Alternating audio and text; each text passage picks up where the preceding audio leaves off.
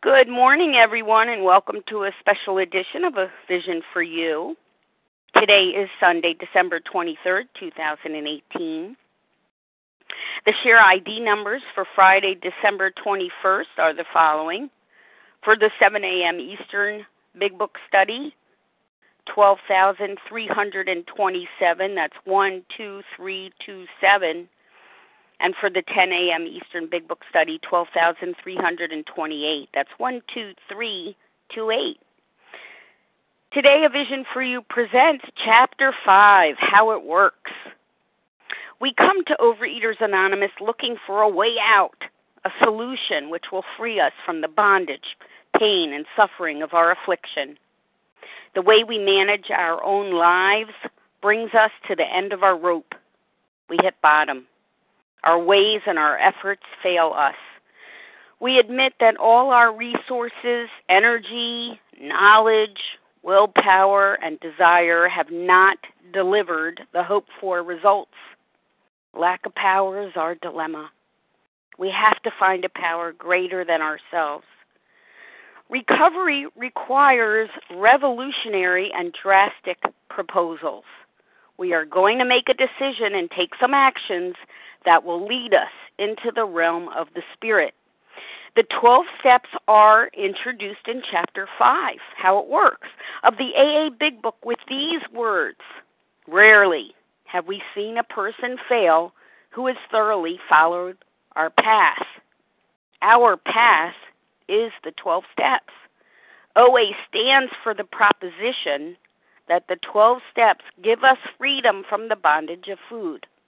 Our experience of powerlessness becomes the driving force of desperation to be ready and willing to do anything which will free us from the bondage of our affliction. Joining us today to speak on Chapter 5, How It Works, is Patrick B., a recovered compulsive overeater from Minnesota. Patrick is committed to living our 12-step way of life and to carrying this message of recovery. Welcome to the line, Patrick. Good morning, all. Oh, you sound great. Thank you. My name's Patrick, and I'm a compulsive overeater. And I just want to express my gratitude to each and every one of you who is on this line for my abstinence today, and to the God of my understanding for this way of life that I get to live. I had a really wonderful holiday day yesterday, and I woke with a deep sense of gratitude for a kind, loving, higher power and abstinence and sobriety and just the life that I get to live. So with that, I spent a fair amount of time in what I thought was recovery in our Grandfather Fellowship, Alcoholics Anonymous, reading how it works, working what I thought to be a good program, and from year about 3 of my sobriety to year 11, I gained 150 pounds. So I come to this chapter with a perspective of having entered Overeaters Anonymous in August of 2015 and gaining abstinence in that month as well. From a perspective of a guy who really thought he was doing what he was supposed to do, but was actually living in what, in the doctor's opinion, he says, and I'm using a 4th edition, by the way. In the doctor's opinion, he writes, men and women drink essentially because they like the effect produced by food. The sensation is so elusive that while they admit it is injurious, I was admitting it was injurious. I was type 2 diabetic. I had a triple bypass on my heart at 5 years, at 5 years sober from alcohol, and continued to eat and put on weight.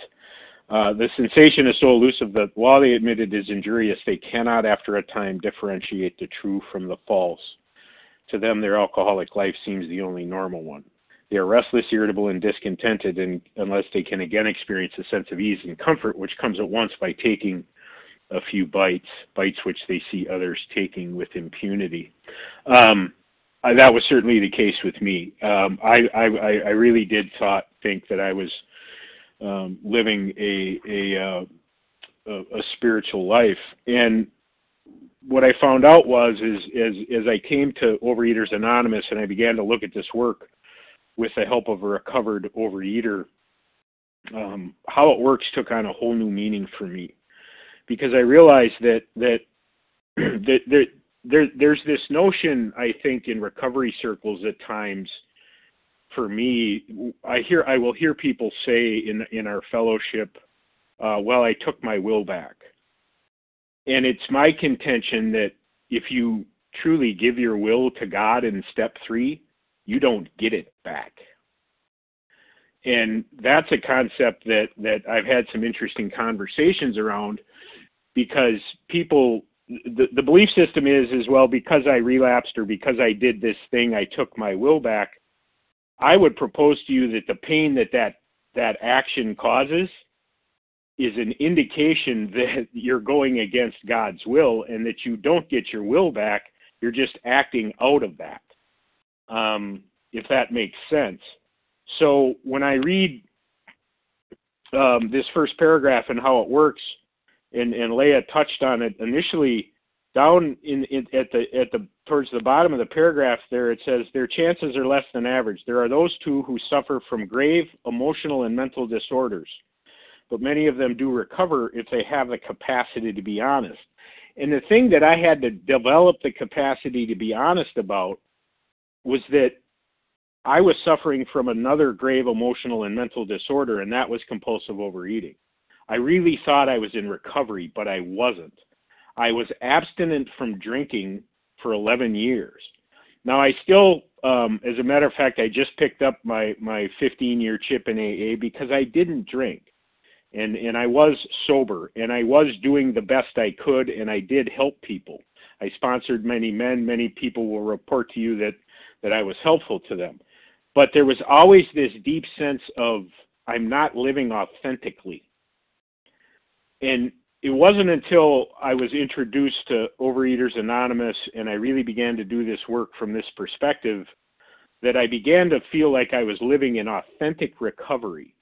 And I think that's, hopefully that's the goal for everyone, is to live in authentic recovery. Our chips say, to thine own self be true. And obviously hopefully that's in a selfless way and not in a selfish way. But I do believe that I am being true to myself when I say that I lived in what I thought was a recovered state of mind. As a mentor of mine in AA put it, I was asleep dreaming I was awake. So these words in How It Works take on new meaning for me in the last 3 years, and particularly even more recently as I've worked through them with a sponsee in OA. When I talk about a grave and emotional mental disorder, I always used to think that was people who suffered from depression or anxiety or other mental health diagnoses, and thankfully my sponsor took me to page 52 in We Agnostics to the description of the spiritual malady there, and said, ask yourself how much of this is true in your life today. Were we having trouble with personal relationships? Well, yes. I couldn't maintain a relationship with a significant other. My relationship with my family is that I isolated a lot. I participated at a minimum level. Now, this is at 10 and 11 years sober in AA, and I'm supposed to be a contributing member of my family, but because of my compulsive overeating, I can't do that. We couldn't control our emotional natures. I swung a lot. There were days when I was okay, and there were days when the best I could do was pull the covers over my head. We were a prey to misery and depression. I think that speaks for itself. We couldn't make a living. I never had a sense of purpose in my work. Now, I could work and earn a living, but I never had a sense of deep purpose or fulfillment from my work. I do now. We had a feeling of uselessness. We were full of fear. We were unhappy. We couldn't seem to be of real help to other people. Even though I was helpful to people, I don't know that I was of real help, because I wasn't. I was giving an opinion about an experience that I hadn't had yet. I hadn't. executed all the actions of the 12 steps. I had read the book, I'd memorized the words, I had spoke eloquently in many settings. I was asked to travel and speak about recovery. I was able to get up and look really, really good in front of a group of people.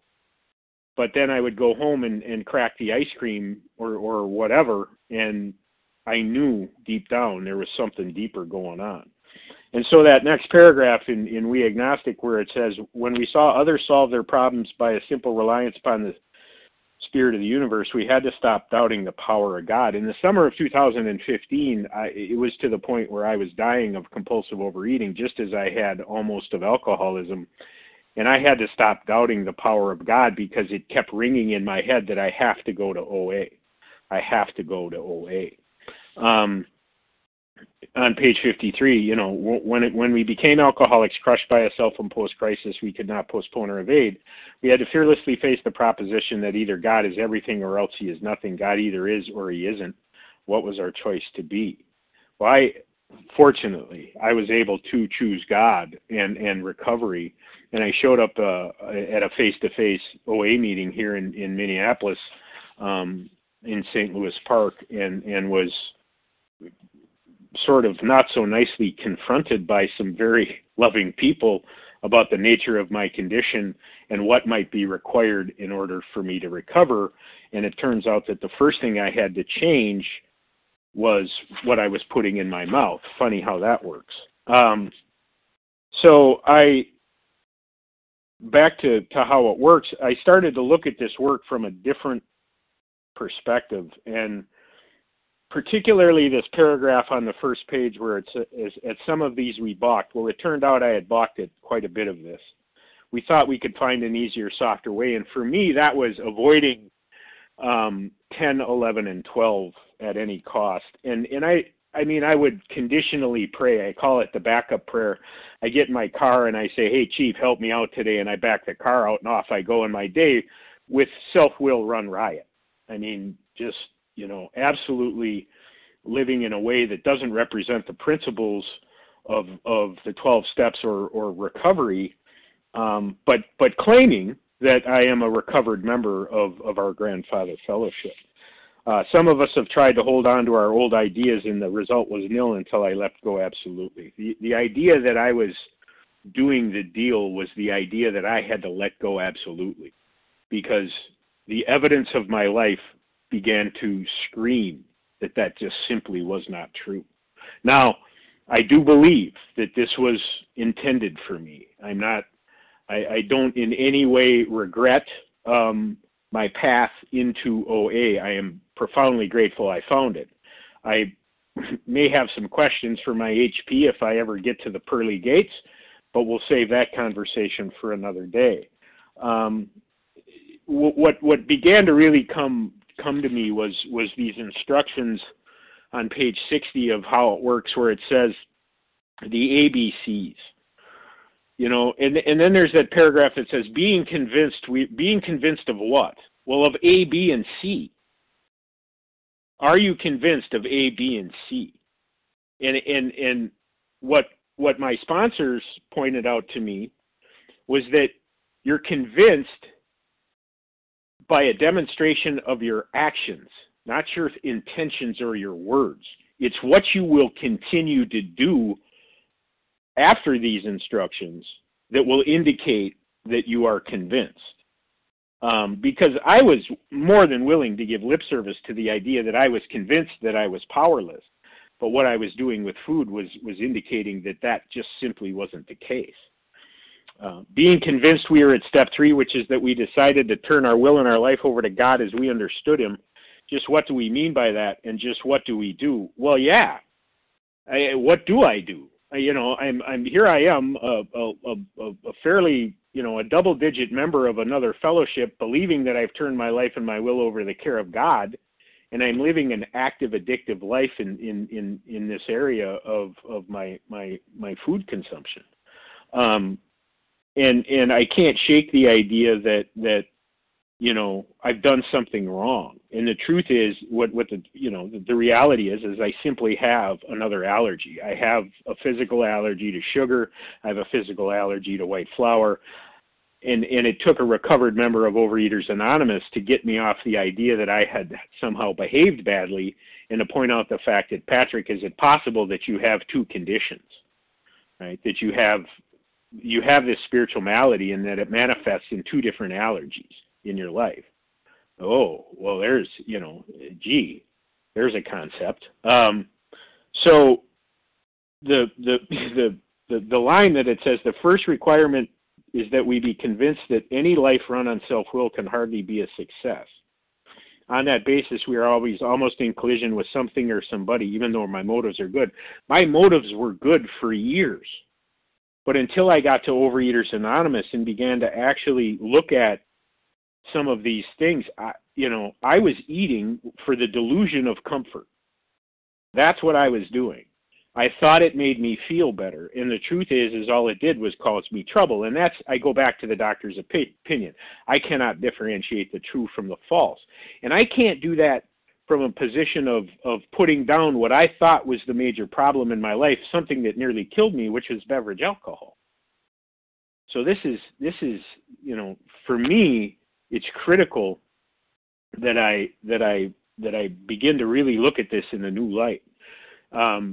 On page 61, it says, life would be wonderful, and trying to make these arrangements, our actor may be sometimes quite virtuous. I was quite virtuous in AA. I did try to do the deal. I thought I was doing what I was supposed to do. And I had people that were indicating to me that, well, Patrick, there might be some holes in your game, but I poo-pooed that because I could spit a page number or a quote from the big book at them. I had memorized information. I hadn't executed actions. And for me, that's just so the key. So it says here, what usually happens? The show doesn't come off very well. He begins to think life doesn't treat him right. He decides to exert himself more. I became more and more isolated. And when I would put on my character coat when I left the door. I was the super spiritual AA dude who weighed 380 pounds. And it said in here, the show doesn't come off very well. That show didn't come off very well. I was putting people off. People were beginning to look at me in sort of kind of a pitying manner because, they could see what I couldn't. And then it says he decides to exert himself more. He becomes on the next occasion still more demanding or gracious as the case may be. That was certainly the case for me. Down at the bottom it says our actor is self-centered, egocentric, as people like to call it nowadays. I had developed a recovery ego. That's just the truth of it. I had entered into this thing thinking that there was some status to be achieved, that there was some place, that there was some sort of a, that if you were at a podium in front of a bunch of people telling your story, that you had somehow achieved some level of accomplishment in the fellowship. And I was not living spiritually in any sense of the word. I was very eloquent from a podium. I can certainly give you instructions how to do things that I have absolutely no experience with, right? I can tell you to write your inventory every day, and I won't do it. I can share with you the benefits of prayer and meditation that I haven't actually had, and I can conditionally sponsor people, but when it gets down to hard knocks with some of the situations in their lives, I really don't have enough experience spiritually to be of service to them. And I certainly don't have enough courage to tell them, I don't know, I can't help you with that. I am the guy that can help you with everything, or thinks he can. And that's very damaging to people. I had to do many amends to many of the men that I sponsored in AA when I got to the 9th step in Overeaters Anonymous. I had to go back and clean up some real concerning stuff that I had perpetrated in Alcoholics Anonymous. We go to page 62 where it says selfishness, self-centeredness, that we think is the root of our troubles. Driven by 100 fears of fear. My fear is that I wouldn't be accepted as I was, self-delusion. I think that's evident in what I've spoken about already. I was certainly deluded. Self-seeking and self-pity. Why me? Why do I have 2 afflictions? Why do I have to go to 2 fellowships? Why? 976, wham. We step on the toes of our fellows and they retaliate. That was happening to me in the fellowship that I loved. I was stepping on people's toes because I was, I was quote unquote the big book thumper, right?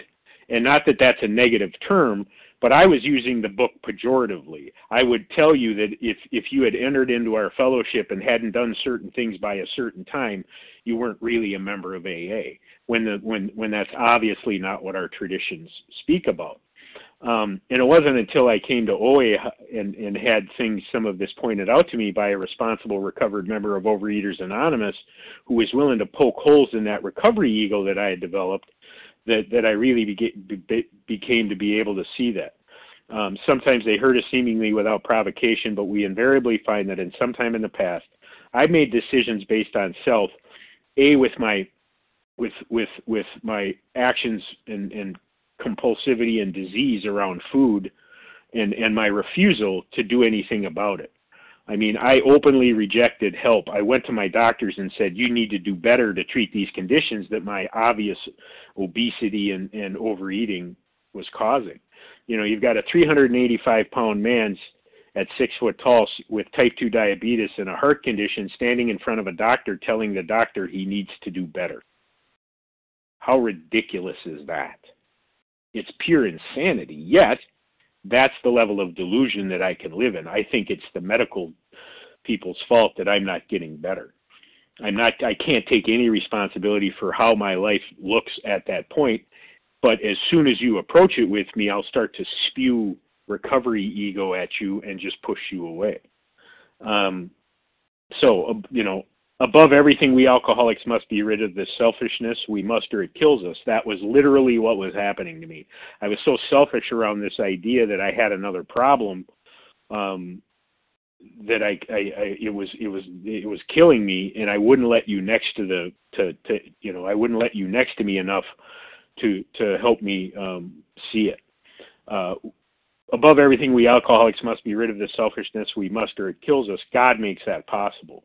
God showed up for me at the 2015 International Alcoholics Anonymous convention when I couldn't walk more than 100 feet before I had to sit down.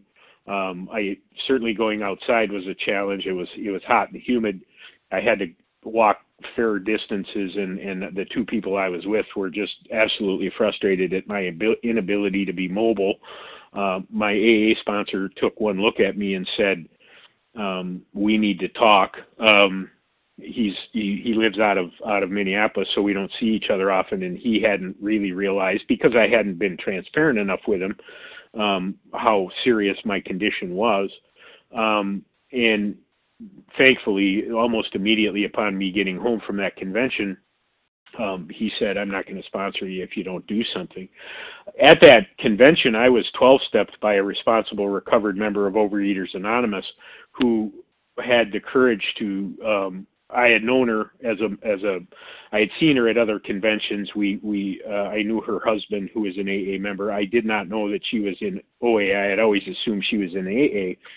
And she sat down after we saw each other and asked me how I was doing, and I told her I was fine, like I always did. And she had the courage to tell me that I was full of shit. Pardon my French, but that's exactly what she said. She looked me square in the eye and said, Patrick, and I'm so grateful for that today, that she had the courage to poke a hole in a recovery ego. There often seems no way of entirely getting rid of self without his aid. Many of us had moral and philosophical convictions galore. My moral and philosophical conviction was that I was doing the right thing, and I wasn't. We could not live up to them, even though we would have liked to. I really wanted to live in authentic recovery, but I couldn't get there until I addressed this compulsive eating.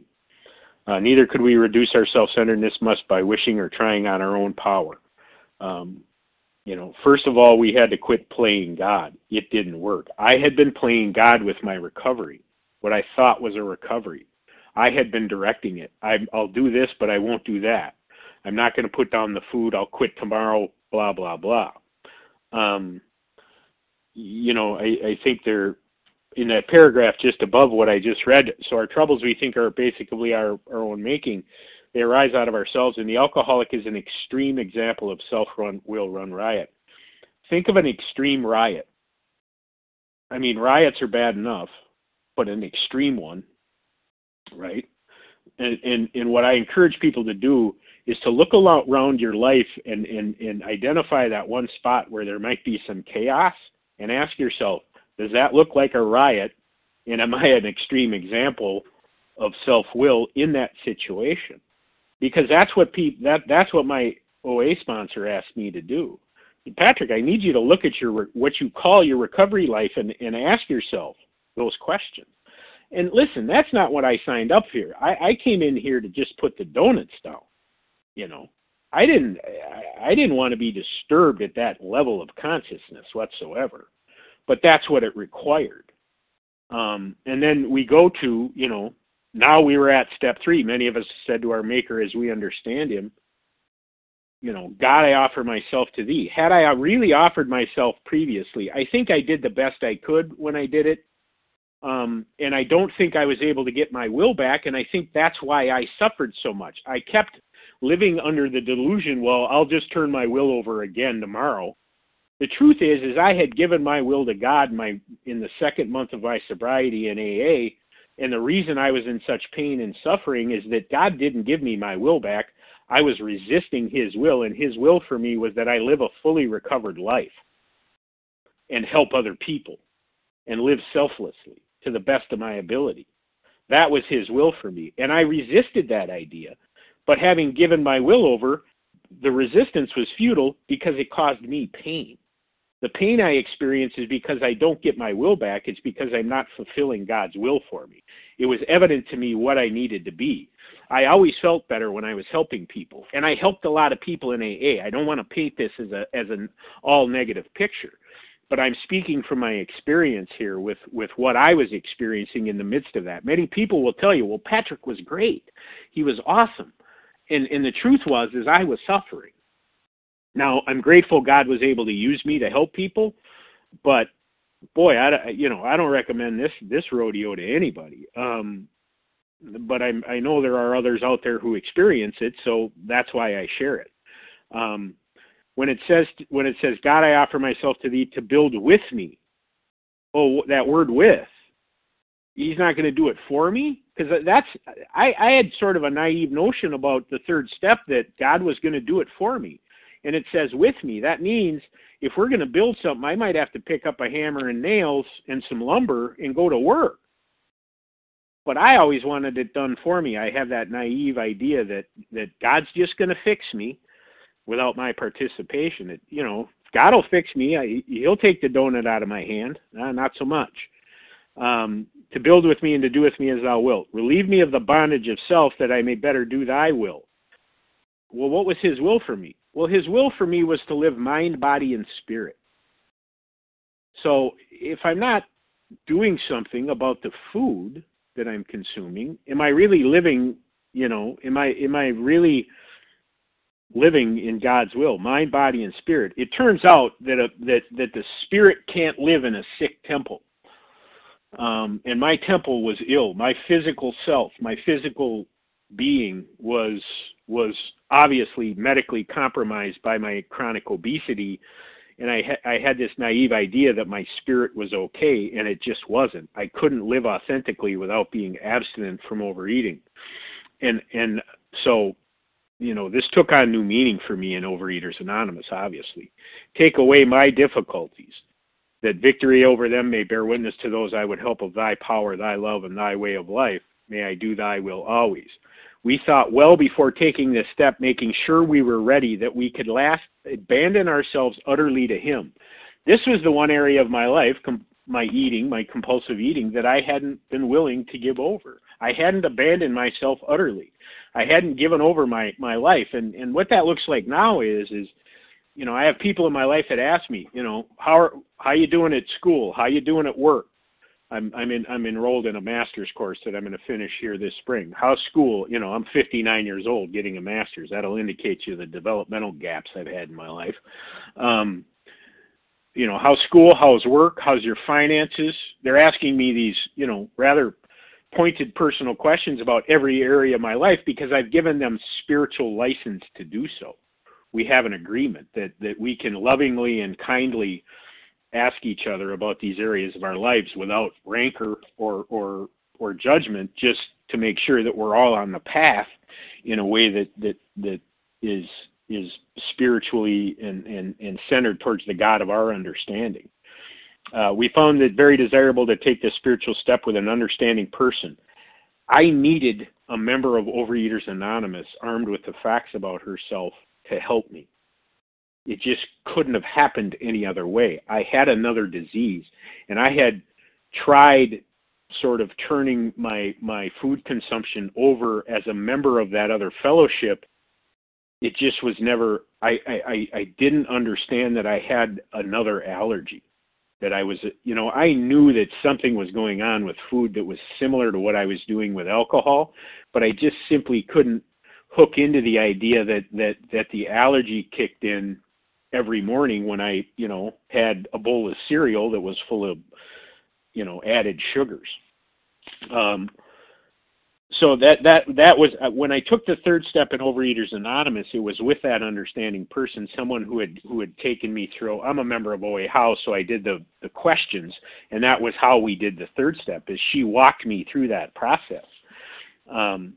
It is better to meet God alone than with one who might misunderstand. She completely understood what was going on. She'd seen people like me enter into the fellowship from other 12-step fellowships, and got it. She knew.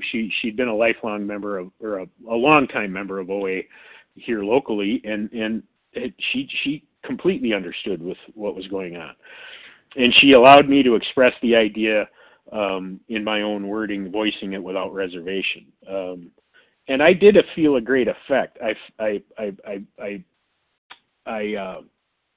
effect that I felt is that perhaps I actually could achieve what I believed and felt to be authentic recovery from these afflictions, that I could live in a manner that represented the God of my understanding's values, which is, love and compassion and understanding and tolerance and willingness and helpfulness. That's basically a description of what I try to walk into the world today. Now, I got to tell you, I was at the Mall of America, and there was yesterday, which was absolute insanity on December 22nd, and my will and those values were having some interesting conversations. I did escape without doing any damage, and I got the things that I needed and had a nice dinner with some friends. So, the program works, folks. I'm here to tell you, because if I can do that at the Mall of America 2 days before Christmas, I can do it anywhere. Next, we launched out on a course of vigorous action. That word vigorous appears in this book in only a couple of different contexts, and it's always about inventory. Vigorous is always related to inventory, and it's not take your time. It's not, I'm going to do a little today, and it's vigorous. The first step of which is a personal house cleaning, which many of us never had and never attempted. Now, I had attempted many house cleaning, but I'd always left a couple of rooms dirty. Have you ever started cleaning your house and got the vacuum out and it's sitting there the next day and you haven't vacuumed yet? That was me. Right? That was me. I had attempted a personal house cleaning, but I hadn't been fearless and thorough about it, because if I had, I would have seen and I would have been able to identify, that I needed to progress here. And again, I don't propose to you that any of this happened on my schedule. It all happened on a divinely inspired schedule.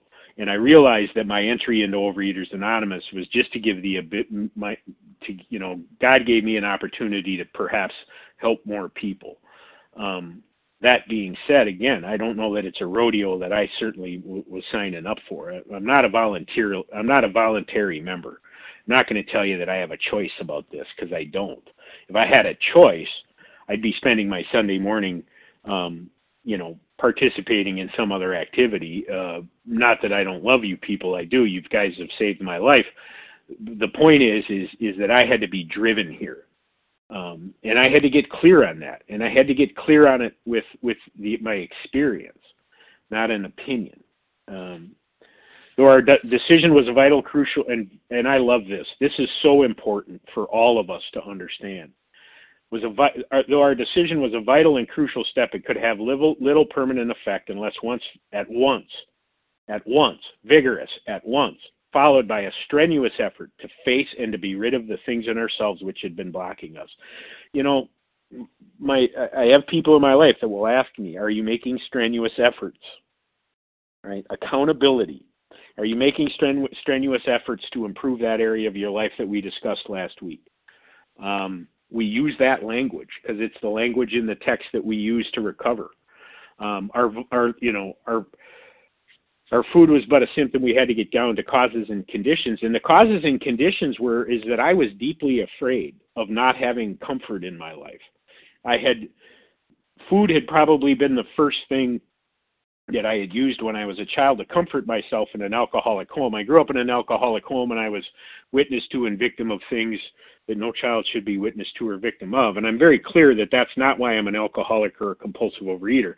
I'm an alcoholic and a compulsive overeater because I have a physical allergy to not to football. I don't know why that came out, but to beverage alcohol and to food. So many foods I have a physical allergy to. So that's why I'm an alcoholic. Now, I would have loved to report to you that I drank because of the environment I was in. But that didn't really fly at 40 years old because I was in control of my environment.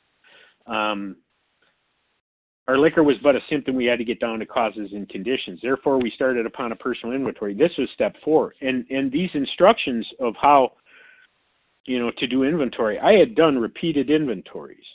But here was the thing that really made sense to me as I came into OA and started this process was that resentment is the number one offender. It destroys more alcoholics than anything else. And the baseline resentment that I had was that I had to live a disciplined spiritual life different from the ones that I saw other people living. That was my baseline resentment. And I realized that I had begun almost immediately when I was working the steps the first time to parse out and to avoid certain spiritual tasks, daily tasks that it asks us to do in 10, 11, and 12. And I was always very attracted to these heroes that I had who talked about living this way. And I would speak about living that way. And then I would come home and look at a piece of paper and a pen on any given night and think, well, I should do my 10th step. And then my response is, well, I'll do it in my head. And as somebody in OA pointed out to me not too long ago, that's like driving a bus with your eyes closed.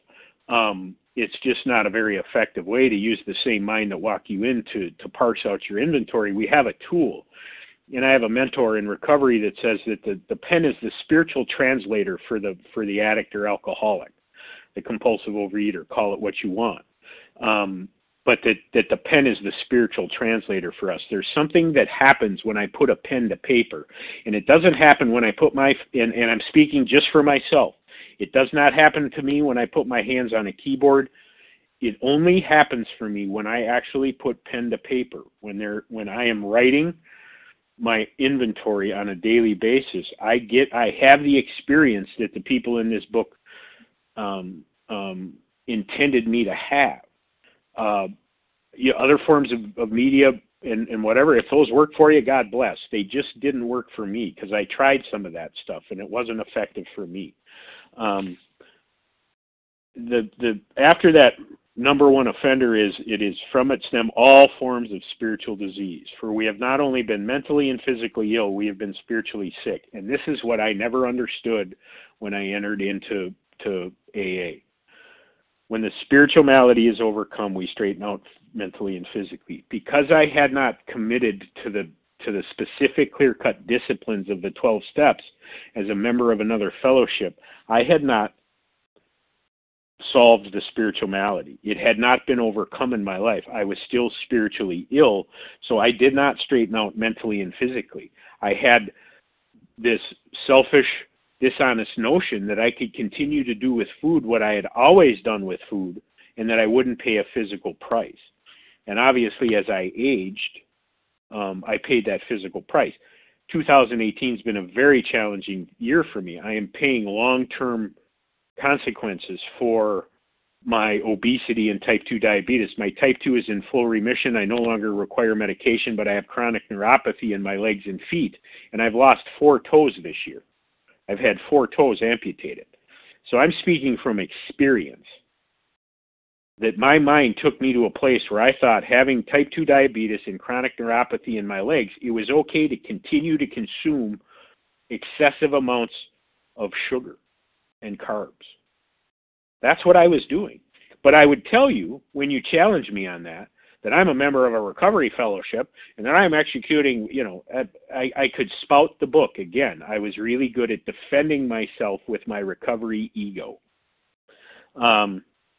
We asked ourselves, why were we angry? I was angry because I had some deep sense that I had another hill to climb spiritually, and having thought that I'd arrived, so to speak, as in this other fellowship. In most cases, we found that it was our self-esteem, our pocketbooks, our ambitions. Particularly for me, my self-esteem and my ambitions were affected by this deep resentment that I had of being who I am, essentially. And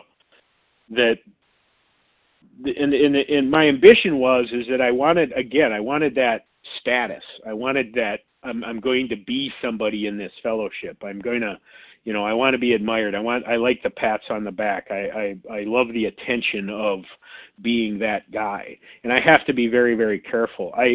Whenever I speak now, or whenever I'm asked to be an opportunity of service, that goes through 2 people. It goes through my AA sponsor and my OA sponsor, and I give them the context, and we say some prayers and do some work, so that I'm really conscious that I'm not accepting the opportunity just to feed my ego, that I'm doing it in a selfless sense of service to the members who are going to be listening. And that's really why I'm here today, is it because I know there are other people out there as we speak who are suffering from this untreated aspect of our illness, and who need to hear my story and how I came to find what I believe is what I experience as authentic recovery. Am I a perfect human being? No. And that's what's authentic about it. Some days it's a clown show for Patrick, an absolute clown show. But when I retire at night, I look at that and I go, oh, here's mess number 1 Patrick needs to clean up, here's mess number 2. And then typically I'll have a stretch where it's not such a circus. But that's what I was burned up with. And we have the instructions for the inventory. I'll let all of you work through that with your sponsors.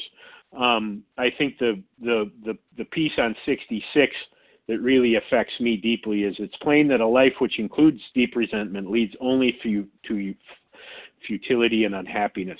I was living a futile and unhappy life as a member of a recovery fellowship because I had this deep resentment that I was who I was, that I was an alcoholic and a compulsive overeater. And I thought that was just a little more than anybody should be asked to recover from.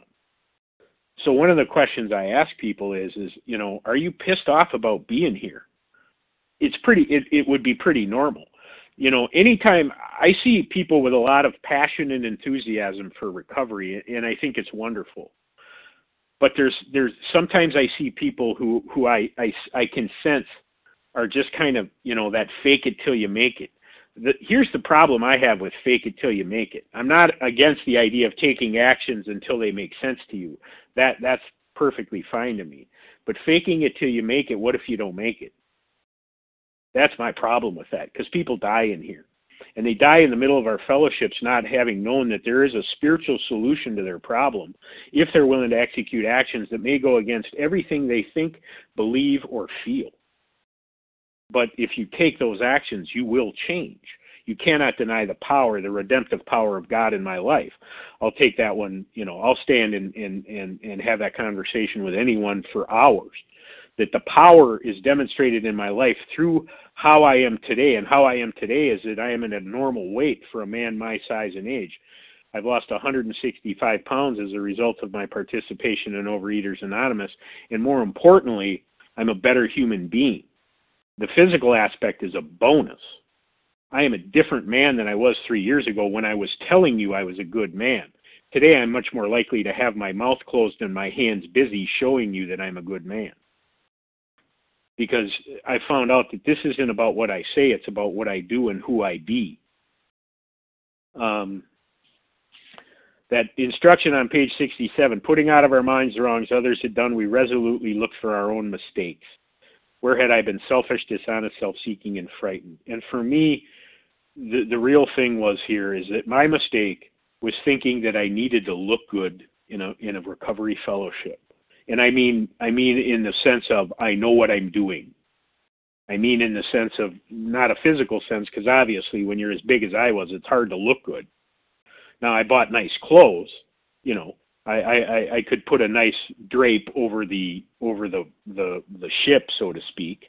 That being said, I thought it was about talking smart, feeling smart, sitting in the front row, hanging with the people that I admired. I thought it was about being in that circle of people who appeared to have something. And as I found out in many cases, that's, you know, for me, that is not what it's about. Down there it says, notice the word fear is bracketed alongside the difficulties. I had all kinds of fear around what you believed about me, what you thought of me, and I was going to do anything to defend it. I had this naive idea that I could convince you that I was doing the deal if I just talked enough and didn't, and meanwhile I wasn't really taking these actions or living up to what this program asked me about. You know, the fears on 68, we revered our fears thoroughly. When I got to the fears here, my baseline fear was, again, I think what I spoke of a little earlier about is that I'm never going to have any comfort. I'm never going to have any serenity. I'm never going to have any true peace. And I have to tell you that when I came home from my day yesterday, having met with some friends, I was out. I ate in restaurants twice yesterday. I abstinently was able to put together abstinent meals, weighing and measuring, because that's what I do, in restaurants without any rancor or trouble, and enjoy the people that I was with, and shop at the Mall of America. And I started my day meeting with two of my AA sponsees. I came home last night with a profound sense of peace and serenity and gratitude for what I've experienced as a result of my, you know, having been broken yet again. And I was thoroughly broken when I came to AA, but you know, there's some language in this book about the recuperative powers of the ego. And I certainly experienced that as a member of that fellowship. And I am not in any way holding anyone in that fellowship or the fellowship responsible for that. That was my deal. That was what I thought was supposed to happen, and I avoided many aspects of the program until I got to Overeaters Anonymous, and I saw people living this thing authentically with daily spiritual tasks, actions. And for me, some of those spiritual tasks are weighing and measuring. For me, some of those spiritual tasks are writing an assignment out of the big book or other recovery literature on a daily basis. It is making calls. Those for me are spiritual tasks which feed my spirit, which allow me to live authentically. I don't know if it is for anybody else. I can't make that decision for anyone, but I can tell you that for me, that's what works. And it's the only thing that'll work. I need that level of accountability and discipline in my life. And I always had an incorrect, you know, what we see in how it works in the whole chapter is a disciplined way, a beginning of the disciplined way of life. Again, it's only about the first 4 steps. But it's the beginning of a disciplined way of life. And I always had a pejorative definition of discipline as being punishment. And if you look up the word discipline in many of the various dictionaries that are available, the word freedom crops up. And I found that to be an interesting development, that if I live with discipline, what I experience is freedom. And that's, I can report to you, and I'm the last one that wants to report to you that that's the case, but I can report to you that that's what I experienced today. As a result of being willing to live with all 12 of these spiritual disciplines in my life, I experience freedom. Freedom not just from overeating, but freedom from self-judgment, freedom from illness. I am healing. a friend of mine made a very important point to me in the midst of some of my struggles with health this week. I was having a rough day, and a grateful recovered member of Al-Anon, who's a friend of mine, pointed out to me. She said, "Oh, Pappy, this is just about you making some amends to your body, buddy. Just give it a rest. Put that self-pity down and let God do his work." And that's really what it is God is allowing me to make amends to my body. I am healing. Now, is it difficult? Yeah. Having your toe sawed off is no fun, but many people have gone through much, much worse as a result of this illness. And so, I count my blessings that today I can wear 2 shoes and that I'm able to walk fine, and that I have a scooter that if I go long, I had my scooter out at the mall yesterday, and I can be trouble with that thing in a mall. Yeah, I've got a horn on it, and I didn't honk the horn yesterday. I was nice, but and I hope you guys see the humor in that. But and here's the piece that I just love on page 68 of our text. We never apologize to anyone for depending upon our Creator. We can laugh at those who think spirituality the way of weakness. Paradoxically, it is the way of strength. The verdict of the ages is that faith means courage. I had to ask God for the courage to confront my overeating. I had to go to him. After being 12-stepped in Atlanta, I came home and binged eat every day for 3 weeks.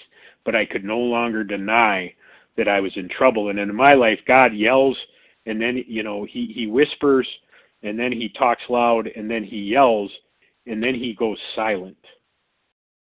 And I got yelled at in Atlanta in a metaphorical sense. That woman who 12-stepped me and gave me her OA story had yelled at me metaphorically. And then it went silent. When I came home, it was just me and the food and my sick mind and my sick spirit.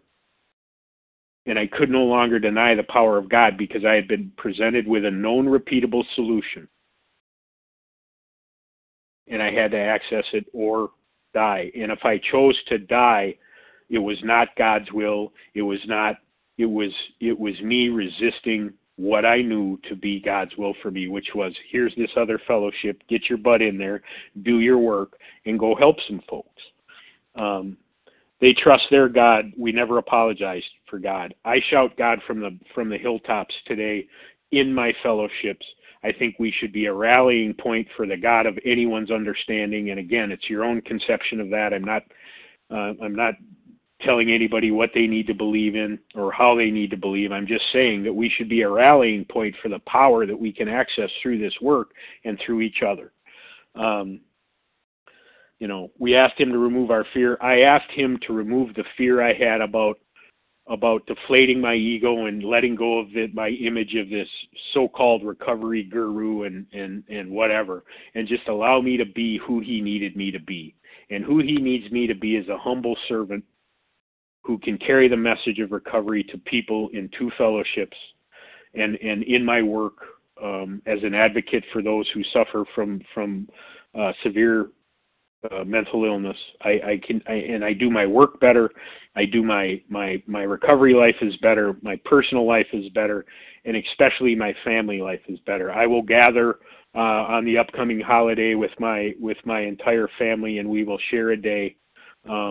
And I can tell you that what will be present in that room is love and acceptance and tolerance and willingness to engage with each other and to laugh and to cry and to do everything that we get to do as human beings. I live my life on the entire spectrum today. It's not just one little speck down the middle of comfort. I'm willing to engage in the discomfort to find the serenity. I'm willing to engage in the difficulty to find the peace. I'm willing to engage in hard, conflicting conversations with people in order to find, some common ground. And I'm also willing to disengage from that and allow people to be who they are, where they are, when they are, without rancor or intolerance. And again, do I do that perfectly? No, but those values are present for me most days. And I got to tell you that if I walk out the door with that in my heart, I do a pretty good job. And that's not me, that's God, because the best me is a guy who will tell you he's recovered while he's knocking down a gallon of ice cream. and treating his internal condition with a substance, doing the same thing he did with a bag of donuts that he did with a bottle of whiskey, which is empty it. And so I hope my life is demonstrated today in my actions that it's different. We get to the bottom of 70, and it says, if we have been thorough about our personal inventory, we have written down a lot. We have listed and analyzed our resentments. We have begun to comprehend their futility and their fatality. We have commenced to see their terrible destructiveness. We have begun to learn tolerance, patience, and goodwill toward all men, even our enemies, for we look on them as sick people. I don't even look at people. I don't even propose to have the ability to judge whether you're sick or not. I just look at you as a person, just as a person, and as a human being who may have a wide variety of attributes and deficits, just like me. We have listed the people we have hurt by our conduct and are willing to straighten out the past. I can honestly report to you today that I have straightened out the past to the best of my ability. There are still some amends for people in AA that I need to make. There are still some financial amends for stealing time from employers that I'm willing to make, and we're developing the approaches to that. But in closing, I will say that at the bottom of 70 and in 71, in this book you read again and again that faith did for us what we could not do for ourselves. We hope you are convinced now that God can remove whatever self-will has blocked you off from him. When I sincerely asked God to remove this last bastion, this last barrier to authentic recovery, he did it. But he didn't do, when that word with in the prayer, build with me. Patrick, you got to pick up your shovel. You got to dig. You got to get some lumber. You got to build this spiritual house with me. I can design it for you, but you have to take the actions necessary. And if you want it to be a warm, comfortable house, then you're going to have to get to work. If you have already made a decision in an inventory of your gross or handicaps, and then it pushes us to step 5. You have made a good beginning. That being so, you have swallowed and digested some big chunks of truth about yourself. What I will say about how it works is this. It is just the beginning. We turn the page and we have real work to do.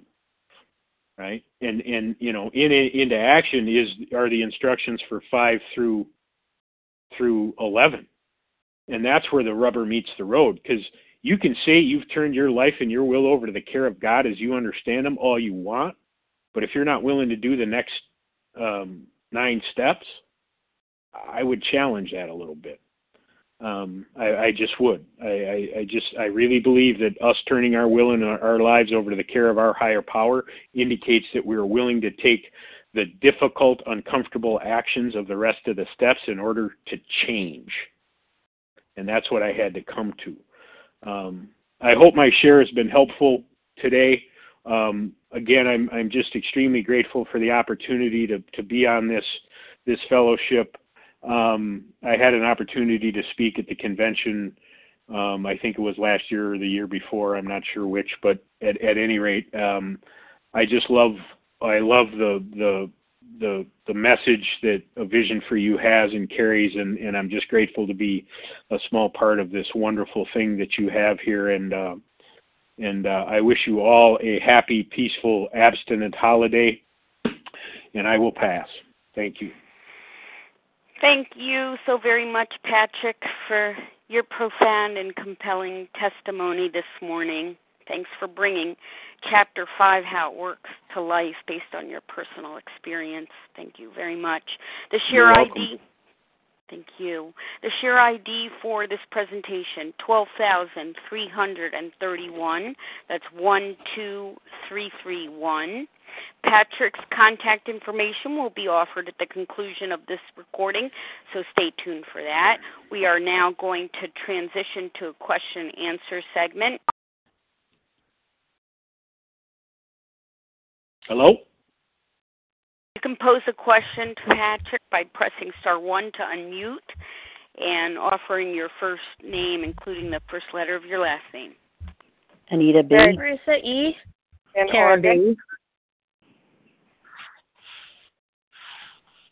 Hello, Anita. I got Anita. I got Marissa. Who'd I miss? Mary Lee R. in Oregon. Mary Lee. Roz G. Roz G. Karen B. Karen B. Sherry Excellent. G. I'm sorry, I missed you. Sherry G. Sherry G. This is a great lineup. So let's go with this. Everybody mute, please, except for Anita B. Good morning. This is Anita B. from New Jersey. Thank you so much, Patrick. You're welcome, Anita. So many things you made so clearly, it just was defined. So my question is, I'm struggling with 10, 11, and 12, and I didn't know if maybe you could suggest a guideline or a set of questions. I know it's probably clearly in the big book, but I need to start somewhere. So I thought if you could give me some of that direction, that would help. Well, I think the piece that's important is the accountability there. In those instructions, it says we report these to someone immediately. So the thing that I had to do was I had to have someone to report that to. I do a daily call with my sponsor. And so I have to do that action of 10 and 11 and then report what the results of that are to her. It's the instructions are clear and they are in the book. I can't add anything to that other than what's in the book. What's in the book is effective. It's the accountability. That's the key to this piece. It says when these crop up, not if. So it's going to happen to me, right? And so when I'm looking at 10, 11, and 12 into action, I have to be accountable to the idea that I'm doing that, and I do that by writing it out, and then on a call the following morning, I write it out at night, and then on a call the following morning, I report that to my sponsor. I don't know, if you do a daily call with your sponsor, I don't know if you have other members of Overeaters Anonymous in your group who'd be willing to start to engage on that. I know that in some circles they develop accountability circles where you're talking to each other each day. I'm in HOW. I do OA HOW, and in HOW I make 4 phone calls a day. I make one to my sponsor and at least 3 to other members, and that's what we talk about. We talk about the stuff that we find in some of these. Some of the conversations are short and brief, but with those who I trust and who I've developed relationships with, that's what I talk about, is what's developed in those things. So I think the real key around developing a specific clear-cut discipline around 10, 11, and 12 is I've got to be accountable to somebody that I'm actually doing it. Because if you leave it up to me, it's a theoretical action. I'll tell you I did 10, 11, and 12 having never picked up a pen, having never prayed, having taken no time to sit quietly and reflect and breathe. And I'm certainly not going to be out willing to engage in any service if I'm not looking at my selfishness and dishonesty in this matter. So it's about accountability, Anita. That's been my experience. I hope that answered your question. Great, thank you. Thanks, Anita. Marissa E., you're up. Thank you, Leah. Thank you, Patrick. This is Marissa E. I'm a recovered compulsive overeater outside Los Angeles. Patrick, you talked about how you had a fear, which I do too, about that you won't be accepted as I am. Mm-hmm. And right with this authentic recovery, I just want to hear about what that genuineness looks like today for you. Well, what I found out is that in our fellowships, we don't connect at the level of our recoveredness. We connect at the level of our brokenness. The reason this works is when somebody new walks in the door and we see them and there's that tear in their eye or that look on their face, or maybe they're just super pissed off about being there, or there's that resigned, sort of, Jesus, really? That's where we connect with each other. We connect at that brokenness. And if I remember that essentially everybody is in that room is broken in some way, right? In maybe not in exactly the same way that I am, but that I'm broken, and that what we're there to do is to seek a power that helps us heal. Then I'm just in the boat with everybody else. I am no, I am no better or no worse. I'm just another person seeking this power in order to heal. And it's the idea that nobody in that room has the power to help me heal, because our book is very clear. It says no human power. you can give me all the advice in the world about how to eat, but it wasn't until I turned that whole thing over to God and started living a highly accountable life in a really uncomfortable way that I was able to achieve anything resembling abstinence. So it's important to remember, I think, that the acceptance, the idea that I won't be accepted is really part of that self-delusion that I talked about. I was welcomed with open arms. I was hugged. I was accepted with compassion and love in my home group. Now I'm very fortunate to have a lively face-to-face OA meeting culture here in Minneapolis. So I don't propose that that's the case for everyone listening to this call today. But that being said, I do know how vibrant this A Vision for You is, and the phone culture in OA How is very vibrant as well, and people connect.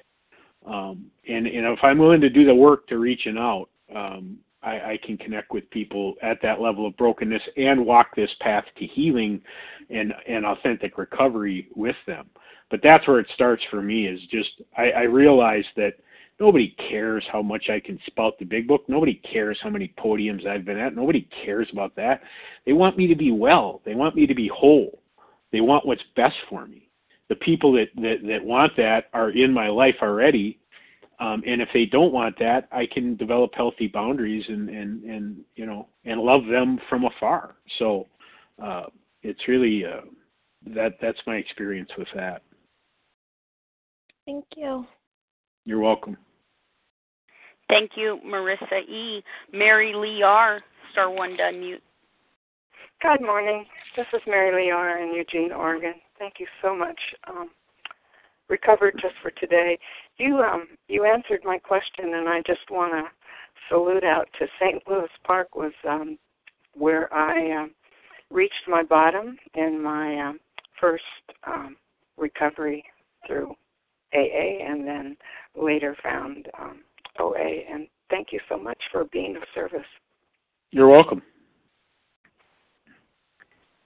Thanks, Mary Lee. Roz G., your turn. Good morning, Patrick. Thank you so much for your share. It was very humorous in a lot of ways. And my question is that you may have already answered this, but if you could repeat, what was the straw that broke the camel's back that finally had you surrender? It really was that woman in Atlanta at it was the whole convention experience that I had, the international convention in Atlanta. There's 60,000 people at that convention typically. Every 5 years we have it in AA. It's a very powerful experience. And I was in the midst of a fellowship that I deeply loved, and I couldn't participate at the way that I wanted to because I was physically compromised so badly by the obesity, and I kept seeking out food. I stood in lines for long periods of times to get, binge foods. And it was this sort of, I just knew that I had sullied what this thing was about with this other issue. And it's really the same issue. It manifested in a different symptom, but the issue was I was suffering from the spiritual malady. That's what the idea was. So the straw that broke the back that got me to surrender was, I can't really describe. Here's what happened. I got 12-stepped at that convention by that woman who, poked a hole in me. And over the next 3 weeks, on August, in one weekend in August, I woke up on the Saturday of that weekend determined to binge eat all day, and I did. And the next morning I woke up and I knew I was going to go to the meeting that night. And I can't tell you how that happened. I just knew I was going to go, and I went to that meeting, and at the end of that meeting, somebody asked me a very rude and personal question, and that was, what are you going to have for breakfast? and I said to them, I don't know, smart guy, why don't you tell me? And then he did. He actually told me what to eat. And we went one meal at a time from that point on into abstinence, and I was able to get a nutritionist and begin to do the other things that OA Howe asked. But they sort of eased me into it over the course of the next week. But that's, I got surrendered by a series of events that I could no longer deny were God's will for me.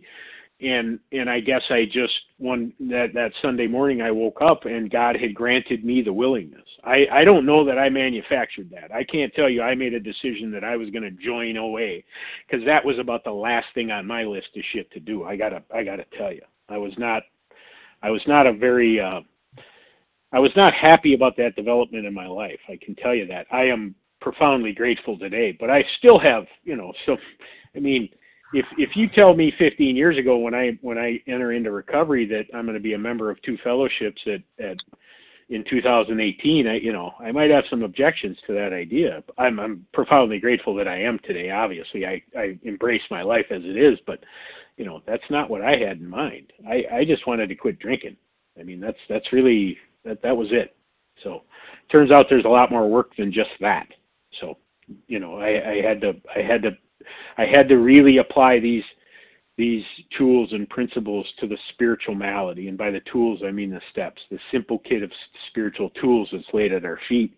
I really had to effort some clear-cut discipline on that. So, yeah, I hope that answered your question. Thank you. Yes, thank you. Thanks, Roz G. Karen B. Star 1, your turn. Good morning. This is Karen B., recovered compulsive overeater for today. Thank you for your very inspirational story this morning. My question was about Step 10. When you are working on your Step 10 at night, do you have a certain form, or do you just journal, or is there a specific structure that you use? Yeah, I use a structure that's in the Big Book of Alcoholics Anonymous, and I just answer the questions. It's really pretty simple. When we retire at night, we constructively review our day. Was I resentful, selfish, dishonest, or afraid? I just write those out. Was I? If it's yes, then I write out how. Do I owe an apology? Yes or no question. Have we kept something to ourselves which should be discussed with another person at once? Typically, the answer to that is no these days, but occasionally it'll happen. Was I kind and loving towards all? What could we have done better? Were we thinking of ourselves most of the time? Were we thinking of what we could do for others, of what we could pack into the stream of life? There's about 10 questions, or about 8 questions or 9 questions there. I can't get full count, but I answer those, and then it says, but if we must be careful not to drift into worry, remorse, or morbid reflection, for that would diminish our usefulness to others, and then, the piece about reporting that, again, I think the biggest thing that people, that I continually end up having to guide people on is that we report this to someone immediately.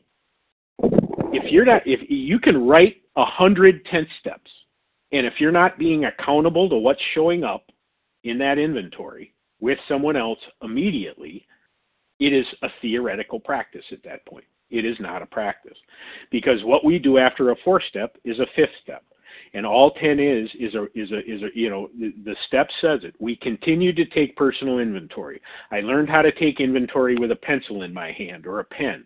That's how I learned to do it in step 4, right? So if I'm continuing that practice, then that practice results in me revealing that to someone and being accountable to the actions that I need to take to clean it up. I think the place where people get into this repetitive thing with step 10 is they write it out, they look at it, they go, I got to change that, assuming they have the power to change that, and they don't. That's the whole idea. I don't have the power to change. If I did, I wouldn't be on this phone call. I would have changed a long time ago. I wouldn't have had 4 toes sawed off this year as a consequence of my compulsive overeating. I would have changed. I'm not stupid.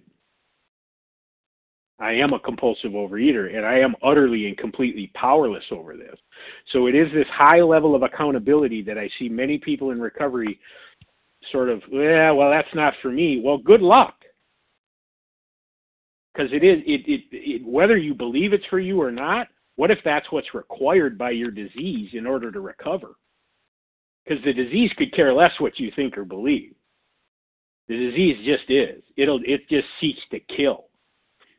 And so this idea that I can somehow machinate a way of doing this other than what's exactly in the book, this precise, that it says it in the foreword of the first edition, precisely how we have recovered.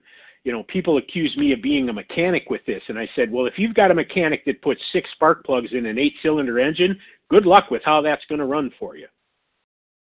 So I take that as a compliment, that I am a mechanic and that I do this as precisely as I'm humanly possible on a daily basis.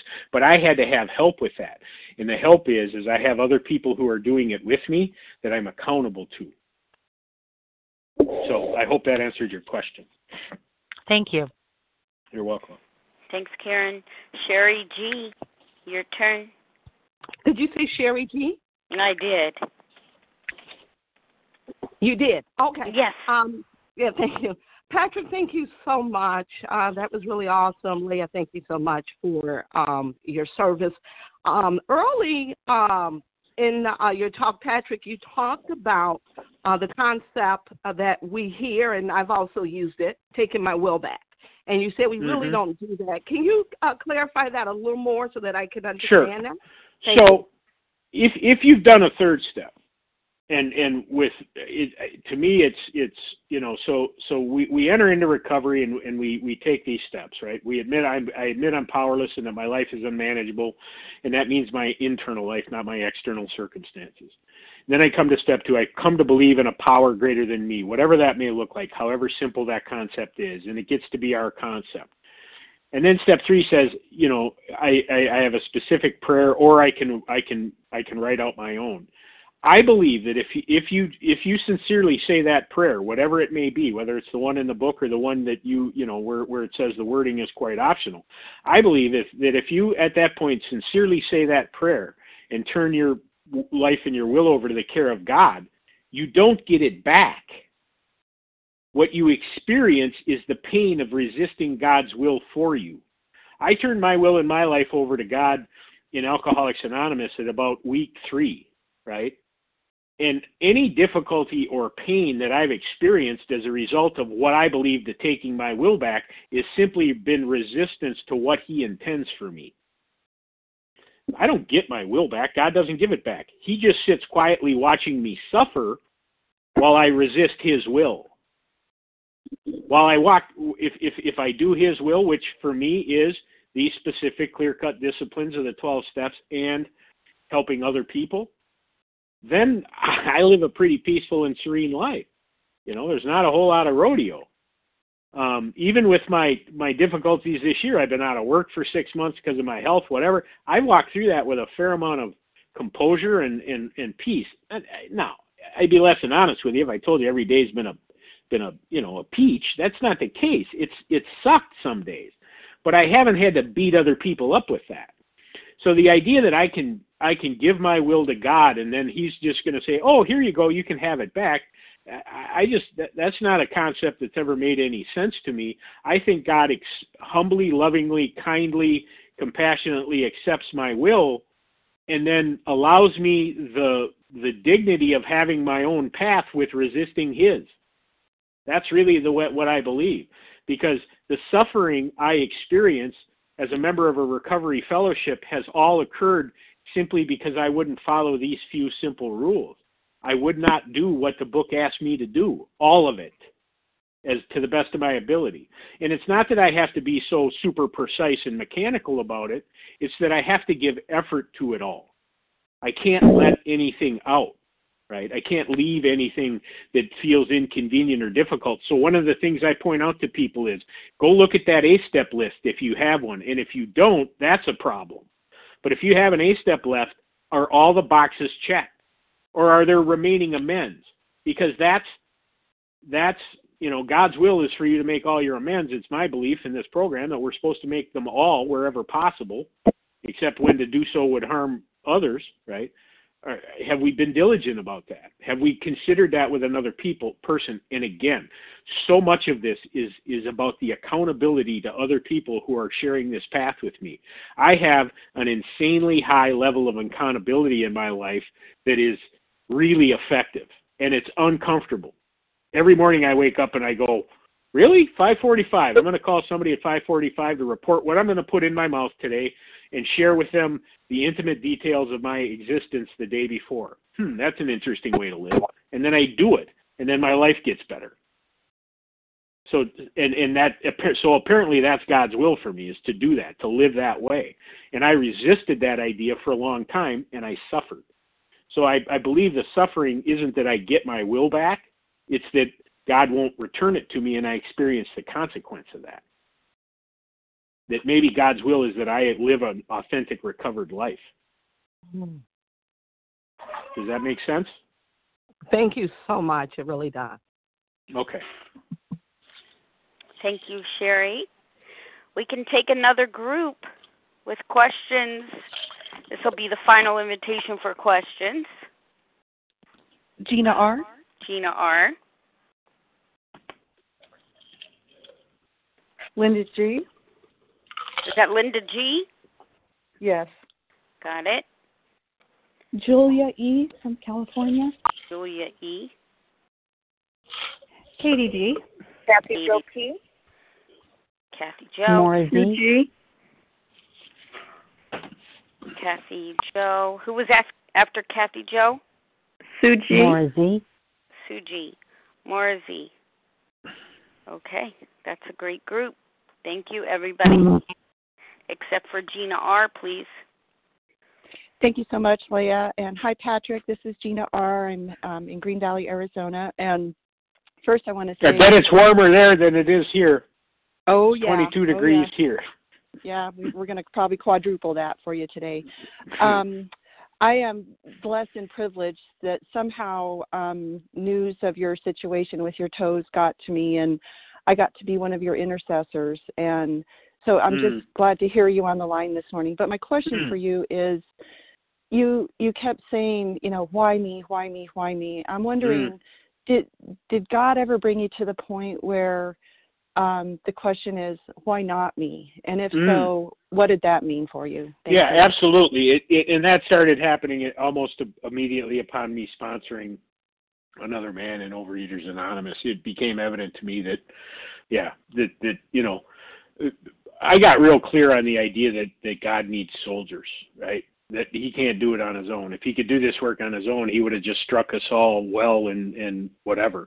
But that he gave us this gift of recovery with each other to connect us. And that's really the state that I live in today, is this idea of, heck yeah, why not me? I'm a soldier. Let me strap my backpack on and go to work every day and just try to carry this message to the best of my ability. And more importantly, to live these principles in my life as effectively as I can. I think, a much more important demonstration in our homes, occupations, and affairs. How am I showing up at home? How am I showing up at work? How am I showing up in my personal life and in my other affairs?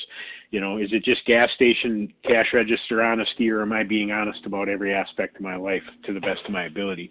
Because it's easy for me to give the $5 bill back at the cash register, but, am I going to lie to my accountant about that $5,000 tax bill I have? If that makes any sense. So, yes, I do have a deep sense of gratitude now for the fact that it is now. Why not me? I got there. I released my sense of victimhood around that, and that's been a process of help with some. Oddly enough, some members of Al-Anon that I have in my life have been very helpful in that realm for me of, you know what, Patrick, we didn't ask to be in Al-Anon either. We didn't ask to have alcoholics that we love in our life. You might want to get over yourself a little bit on that. I need people that will ask me very pointed and rude questions and stick their nose in my business, and just, kind of kick me in the rear end to get past that stuff. And gratefully, I have those people in my life today. I've invited them in, and I keep them in my life to do that, because I know that my delusional mind can get me back to that idea that I got screwed somehow. The life I have today is better than anything I could have come up with, certainly. So I am at that place. Well, why not me? I really am today. But it just, I share my experience, and my experience was that ain't the way it showed up originally. So thank you. Thank you so much. You're welcome. Thanks, Gina. Linda. star Good one. morning. Linda G. from Massachusetts. Patrick, thank you. Thank you so much for your qualification this morning. I could identify with a lot of it. And my question to you is, and I don't know if this is an outside issue or not, I did come into the Mother Fellowship in January 1st, 1981, and switched seats on the Titanic immediately. I was 27. And so where I live, which is an island off of Cape Cod, all the food meetings, everything is gone. There's no more OA, blah, blah, blah. So I go to 5 to 8 AA meetings a week, and then I do almost all 3 hours of A Vision for You. And of course, in A Vision is where I'm really finding the big book coming alive. I just wanted to know, when you go to the Mother Fellowship, do you try to think of yourself as a compulsive overeater, or do you think of yourself as a member of that group? Well, I respectfully follow the traditions of each of the fellowships. And so the tradition of, Alcoholics Anonymous is that they deal with alcoholism, and the tradition of Overeaters Anonymous is that they deal with Overeaters Anonymous. Now, per your question, because of the lack of availability of meetings for you, I think it's not so much important how the symptoms manifest in my life as that I identify with the fact that I have this spiritual malady that creates the manifestation of the symptom. And I have this allergy. Now, if your allergy is with food and not liquor, I don't know that that's that much different, because I think the level of humiliation that we suffer, no matter what, is relative the same. But I'm always respectful of the traditions of the fellowship that I'm in. I do talk about, in AA, I do talk about the fact that I suffered from untreated alcoholism for many years, and it manifested itself in another symptom. And that's the way I'm careful with my vocabulary. As I do, and you just heard me on this, I share a little more on A Vision for You about my membership in AA than I do in my OA How meeting. I refer to it, but I'm pretty careful at trying to follow the tradition that we deal with, compulsive overeating and other forms of eating disorder in Overeaters Anonymous, and we deal with alcoholism in AA. I'm just careful to respect their traditions. Your situation is one that, is completely different than mine. I have, Minneapolis is like the hub of recovery fellowships there, because a treatment culture grew up here so much in the 60s and 70s. We have access to just about everything. There are an Active Debtors Anonymous, there's Active Gamblers Anonymous, there's Active Narcotics Anonymous, there's Active AA, there's Active OA, there's, I am just very fortunate geographically to be here. So I think it's probably simpler for me to delineate those things. But, if it's working for you, don't change it. And if, I think just be respectful of the tradition of the fellowship that you're attending, and do the best you can to remember that. And I wouldn't get too wrapped up about it. I hope that answered your question. Yes, thank you. Thanks, Linda G. Julie E., your question, please. Julia, pardon me. Julia E. Thanks so much, Leah. Thanks, Patrick. I really appreciate your your share with us this morning. And so this is what has been cropping up for me. I really like it that you have other members of this program. I know that it's a we program. I can't work it alone. However, I had an experience where I made the step study group that I was in as a false god. Once it ended, I felt empty. Also, this is what was going on in my recovery. I was bringing it to my sponsor, to my fellows, and all of a sudden, I was people-pleasing. So I lost sight of the truth. I was trying to please others because I had so much fear. So I wasn't addressing it in my step work. And I was wanting to know, when you're in denial, what is the best form of, do you take it through the steps, or do you bring it to your attention of your advisors?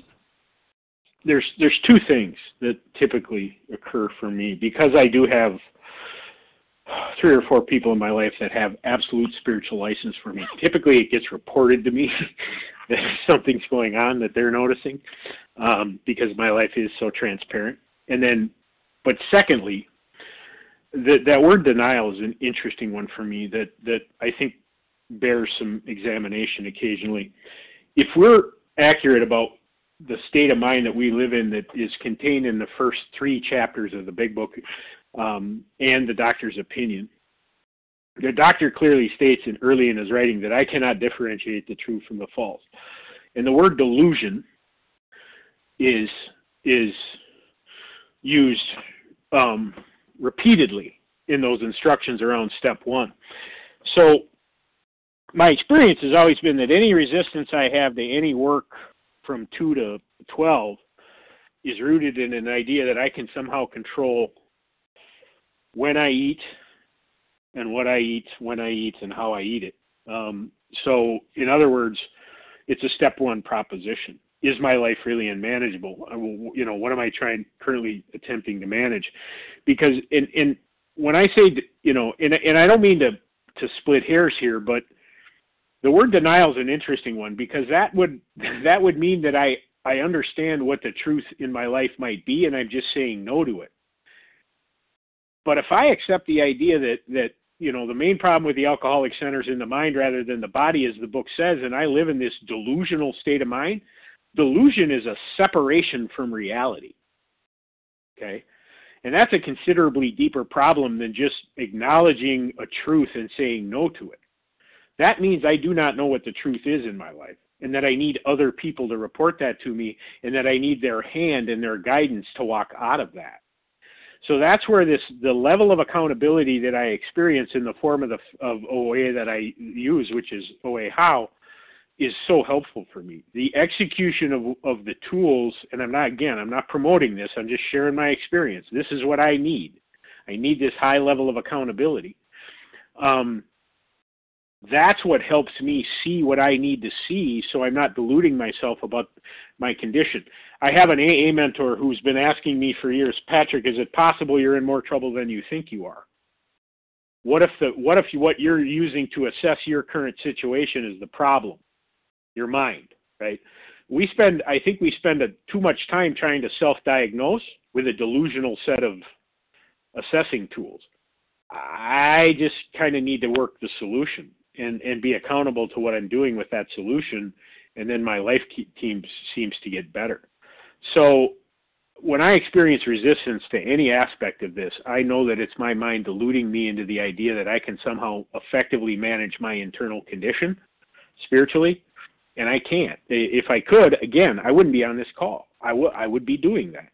I wouldn't have needed to show up in any 12-step fellowship. I would have just simply fixed my problems and moved on. So it gets back to that idea of, where are you at today with the idea that you're utterly powerless over food and that your internal life is unmanageable without 2 through 12. That's to me, and listen, when we get some time in this fellowship or any fellowship, you get some time and you get some reward. It's easy to lose sight of that idea that I'm just as crippled today as the day I walked in the fellowship, right? I'm as powerless today over food as I was, 3 years ago. Now, do I do it completely differently? Yep, but that ain't because of me. So I think typically that's where what I have to do is I got to go back and look at where am I at with step 1 today, not, 6 months ago, not a year ago, but today. And then I will seek this power with more enthusiasm and maybe with a little more precision as the book asks us to do. So I hope that answered your question. Oh, it sure did. Thanks, Patrick. I'll pass. Thank you, Julia E. Katie G., your turn. Good morning, Leah. Thanks for your service. And good morning, Patrick. Always a delight to hear you. I think you've answered this question like 100 times, but I love hearing it. Love hearing you talk about ego reduction and the reemergence of the ego and how that happens on a daily basis. And just wanted to know, I mean, I hear what you're saying, but any other suggestions? I appreciated what you said. The time that we get in program, you know, can kind of lead us into brownouts if we're not careful, and the reemergence of the ego. So any other comments on yeah, I really do think would be great. A little more on that idea of time, Katie. It's time is the enemy for anybody in a recovery fellowship, and I know we celebrate time, but my perspective on this has really been, you know, my experience as a member of a 12-step fellowship who is picking up chips on a regular basis and not living authentically in the principles of that fellowship. I can tell you that you know, my distance from a drink or my distance from my last food binge has nothing to do with my spiritual condition. I can eat completely abstinently today and walk out of this house and be a donkey, a complete jackass to people. And that's happened. So I do think this idea that time is sufficient to make me better is really what we have to look out for. And again, I think I spoke of it a little bit in the previous question, is that I have to examine my willingness to entertain the idea that I'm as powerless today over food as I was the day I walked in here. Now, have I done it? Will I do a good job of seeking power today? Yes. I'm on this phone call with all of you. I prayed and meditated this morning. I wrote out my food plan, and I do the things I need to do to seek this power, right? I took actions, clear-cut actions, tasks. And again, I'm not a guy that wants to report to you that in order to dig a hole, you actually have to stick a shovel in the ground, but it turns out that's how you have to dig a hole. And if you want to build a spiritual structure, you have to do the tasks that are required. This isn't I am so disengaged from the idea that I can intellectually manage this program these days. I know that it's a task-oriented daily thing, and honestly, I get a lot of resistance about that. I when I have these conversations with people in 12-step fellowships, it's not the way and I'm like, okay, that's your experience. I got to do this stuff every day, or I'm out of it. So the way that the ego deflation happens with me is through this inventory process, and then again, it's this report to someone immediately. I have to be honestly transparent with someone, and I have to be willing to accept their feedback as it is without resistance to. And I have to be, if they say, listen, I think you need to go have a conversation with this person and clean that mess up, I got to be willing to do that. Otherwise, I'm going to walk around with spiritual disturbance. And we all know that I don't live well in discomfort. If I experience discomfort, I'm going to seek comfort. And eventually that's going to lead to a drink or a cookie for me. And either one's just as deadly for me. It doesn't matter which one it is. And that's one of the reasons that, I was asked a little earlier about what the straw that broke the camel's back. I had some sense at the end of my binge eating that I was going to drink if I didn't do something about my compulsive overeating. And I just knew that couldn't, that was not an acceptable outcome more so for my family than anything else. It was the idea that I was this, supposedly I had built up this idea that I was okay with my family, and they knew I wasn't okay because they could see it. I mean, the thing about morbid obesity is it's morbid obesity. It ain't hard to tell.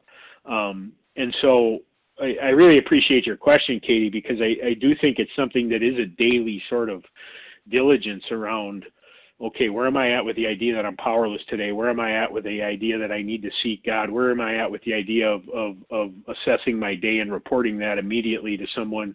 Am I willing to take these character defects to God and be patient enough to be willing to allow Him to remove them on His timetable and not mine? Am I willing to experience some difficult periods in my life in order to have new awarenesses? Because I got to tell you, laying in a hospital bed for the amount of time that I've laid in a hospital bed this year, I've had some really deep spiritual experiences in there because I've been compelled to turn to prayer instead of victimhood. I mean, you can lay in that bed and flip that coin and choose to be, hey, I need another med, or hey, I'm going to say a prayer and call somebody. That's really what it came down to me with in a lot of days this year. So I really appreciate your question, because I do think it's that daily thing of, this thing's waiting at the side door, and if I unlock that door just the least little bit, it's going to slip in and be in my house. And once it gets in the house, I'm in trouble. It's the rapacious creditor. That's those words in the big book about this thing being the rapacious creditor just makes so much sense to me, because that word rapacious is a powerful word. If you look up the definition of rapacious, it ain't a pretty thing. I'm grateful for the people in my life that help me check that ego, because it ain't easy. I mean, I'm a guy. I like to bloviate about stuff, especially about recovery stuff, because I've been told that I can communicate rather effectively in some cases, and that ain't always good news for me, because I can feed my ego with that ability. So I have to be very careful and diligent about, humbly serving in this capacity when I'm asked. So I hope that answered your question. Very much so. Thank you. Thank you, Katie G. Kathy G., your turn. Star 1 to unmute. Kathy G.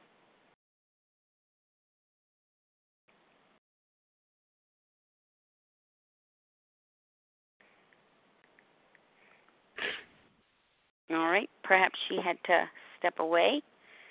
All right. Let's go to Kathy Jo P.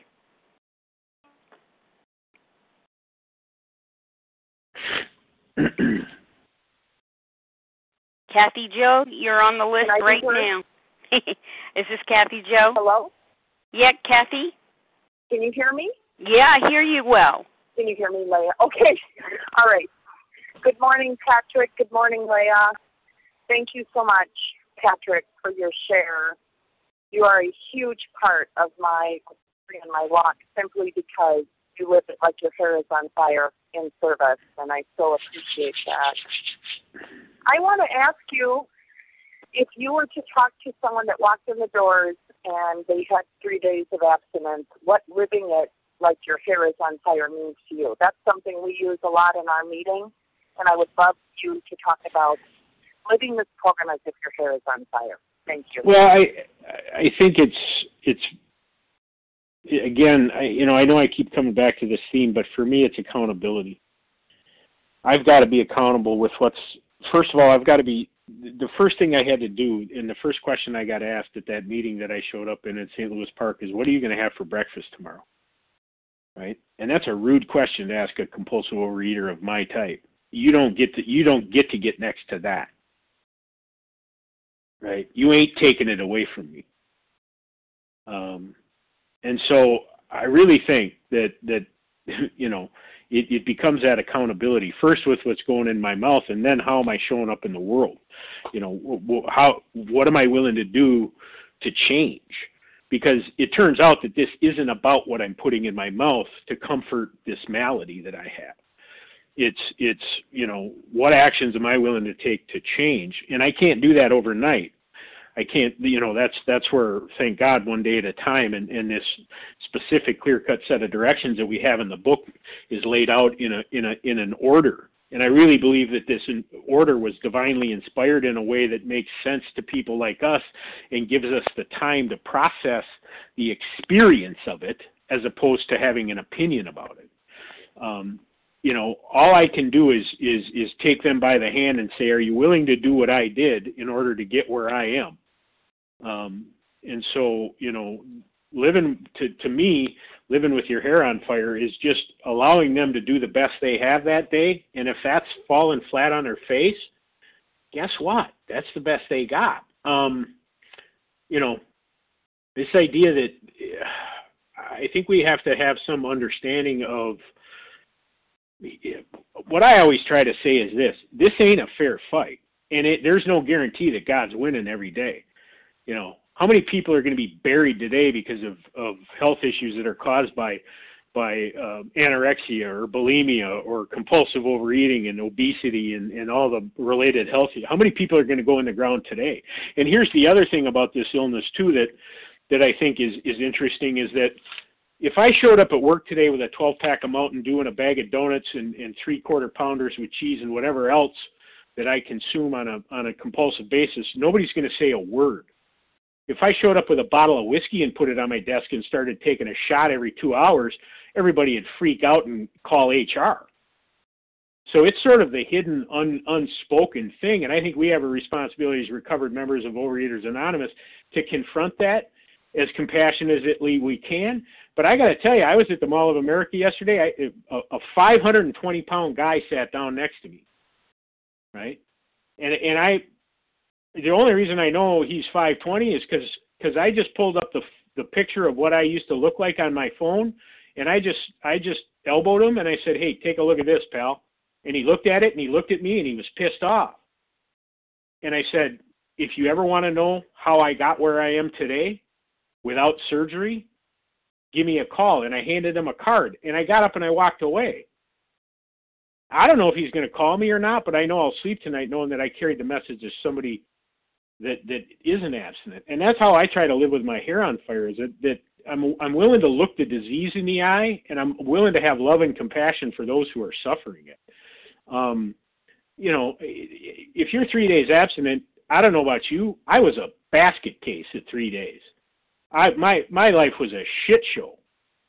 Pardon my French, but I was experiencing sugar withdrawal. I was experiencing emotional upheaval. I just needed kindness, support, and accountability.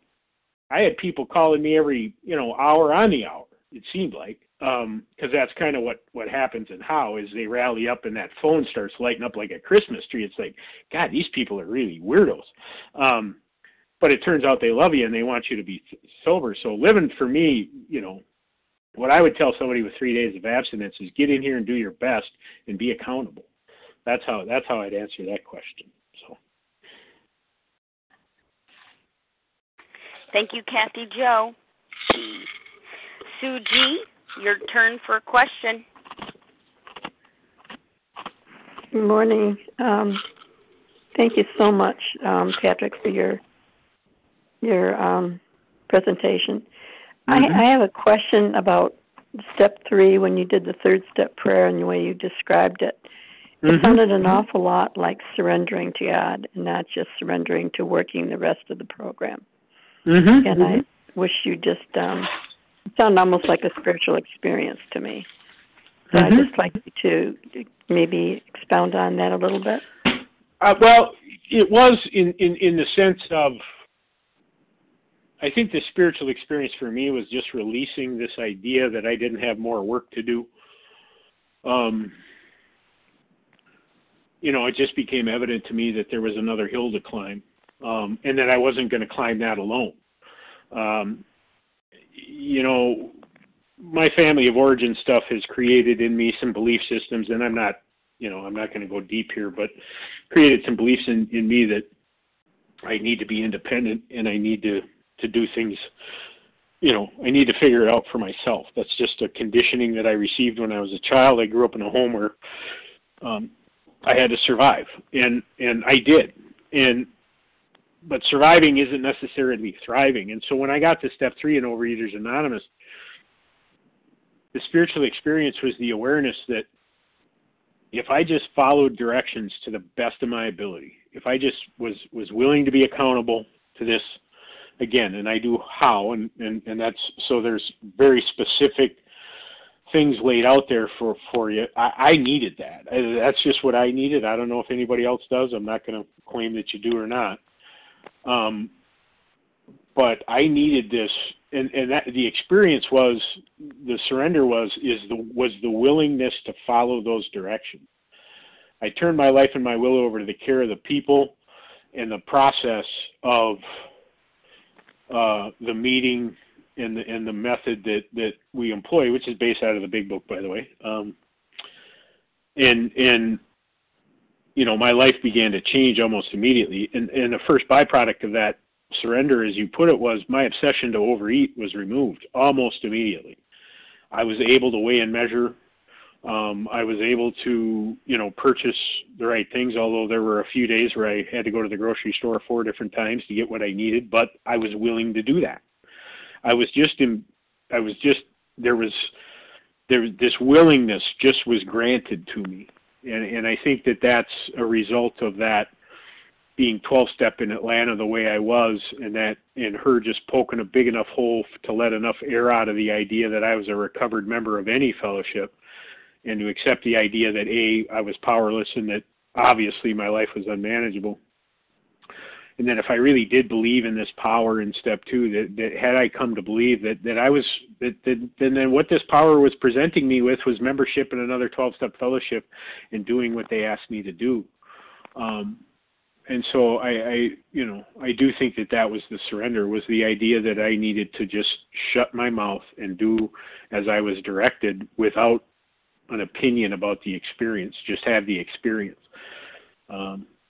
And I'm profoundly grateful for that today, for sure, because I'm having one of the best holiday seasons I've ever had, and I've had an interesting year, to say the least, as I reported earlier. So, yeah, I hope that answered your question. Yes, thank you. Thanks, Suji. Our final question for this morning comes from Maura Z. Good morning, Leah. Thank you so very much for your service. Patrick, thank you for an amazing share and qualification and clarification on a lot of points. I wrote down a quote of yours. As a result of living a disciplined life, I have freedom. And I am failing miserably at developing a new discipline, which is new to me because I've not been doing it, obviously. So I know that you've beaten this dead horse a few times now, but could you tell me what's involved for you when you want to develop a new discipline? In other words, letting go of yet another character defect? Yes, absolutely. One of the notions you'll hear in recovery circles is that there's no instructions in the big book about step 6, right? That there's not much about step 6. And there's everything about step 6 in it.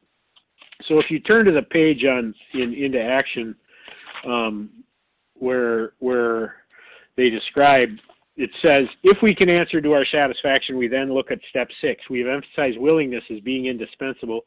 Are we now ready to let God remove from us all things which we have admitted are objectionable? ? Do you find what you're trying to release objectionable? Your actions would indicate that you do not yet find it objectionable, that it is serving some purpose for you. There's some payoff in it. Not changing, there's some payoff there. Second, can he now take them all, every one? ? How willing are you to give it up? If you're not very willing, here's this says it. This is all anyone ever needs to know about step 6, in my humble opinion. And I love what's in the 12 and 12. But the 12 and 12 is Bill Wilson's experience at 15 years sober. And it wasn't my experience. My experience was when I execute this next action, stuff starts to change. If we still cling to something we will not let go, we ask God to help us be willing. Are you willing to ask the higher power in your life to be willing and accept that it may not change on your timetable? We go from undisciplined with an expectation of, I've lived an undisciplined life for 56 years before I got to OA. And then my expectation is that I'm going to be perfectly disciplined in 3 months. All I was instructed to do was to keep asking and keep asking and keep asking and take the actions that were indicated. And again, I'm going to get back to this, and I know I've pounded this repeatedly today, but this is, unless I'm accountable to somebody with this stuff, I'm not doing it. Because if I could do it without being accountable, I wouldn't be on the phone today. That's just the truth for me. I would have fixed it. I'd have moved on. I wouldn't need a 12-step fellowship. I would have quit drinking when it was indicated to me that there was a problem. I have to be accountable. So any discipline I believe in my life that I need to develop, I first have to report to someone that I'm struggling with something. I have to go to my higher power and ask for the willingness to change. And then I have to be accountable to somebody with how I'm going to change. That's just the way it works for me. And listen, that's a bigger ask than I signed up for when I came in here, because I wanted the magic wand experience. I wanted you're going to be okay. Just ask God for some willingness and he'll change you and everything's going to be fine. And it turns out that this is day-to-day work. This is a grind. This is effortful, committed, responsible, hard work in a lot of cases in order for me to change even the slightest things that I have that are tripping me up. So I don't know if that was helpful or not. It may not be what you want to hear, but that's been my experience and my truth, is that for me to change, I got to first go to God, and then I got to be accountable to somebody about how I'm going to change, and then I have to report what the results of those actions are on a daily basis. That's exactly what I needed to hear. Thank you very much. Appreciate that, Patrick. You're welcome. Thank you, Maura Z. Thank you to everyone who asked questions this morning. And, of course, thank you, Patrick. It's been a pleasure to spend some time with you this morning, and it's been so helpful. Leah, thank you for your amazing service to this fellowship and your continued kindness and support on my behalf, and to all you on the phone. I'm really grateful for your time and your questions and your willingness to engage in this with me. I'm just really grateful to be a member, so thank you. Grateful to be trudging with you. We're going to close from page 164. You'll find it in a chapter entitled A Vision for You. Our book is meant to be suggestive only. We realize we know only a little. God will constantly disclose more to you and to us. Ask him in your morning meditation what you can do each day for the man who is still sick. The answers will come if your own house is in order. But obviously you cannot transmit something you haven't got. See to it that your relationship with him is right, and great events will come to pass for you and countless others. This is the great fact for us. Abandon yourself to God as you understand God. Admit your faults to him and to your fellows. Clear away the wreckage of your past. Give freely of what you find, and join us. We shall be with you in the fellowship of the Spirit, and you will surely meet some of us as you trudge the road of happy destiny. May God bless you and keep you until then.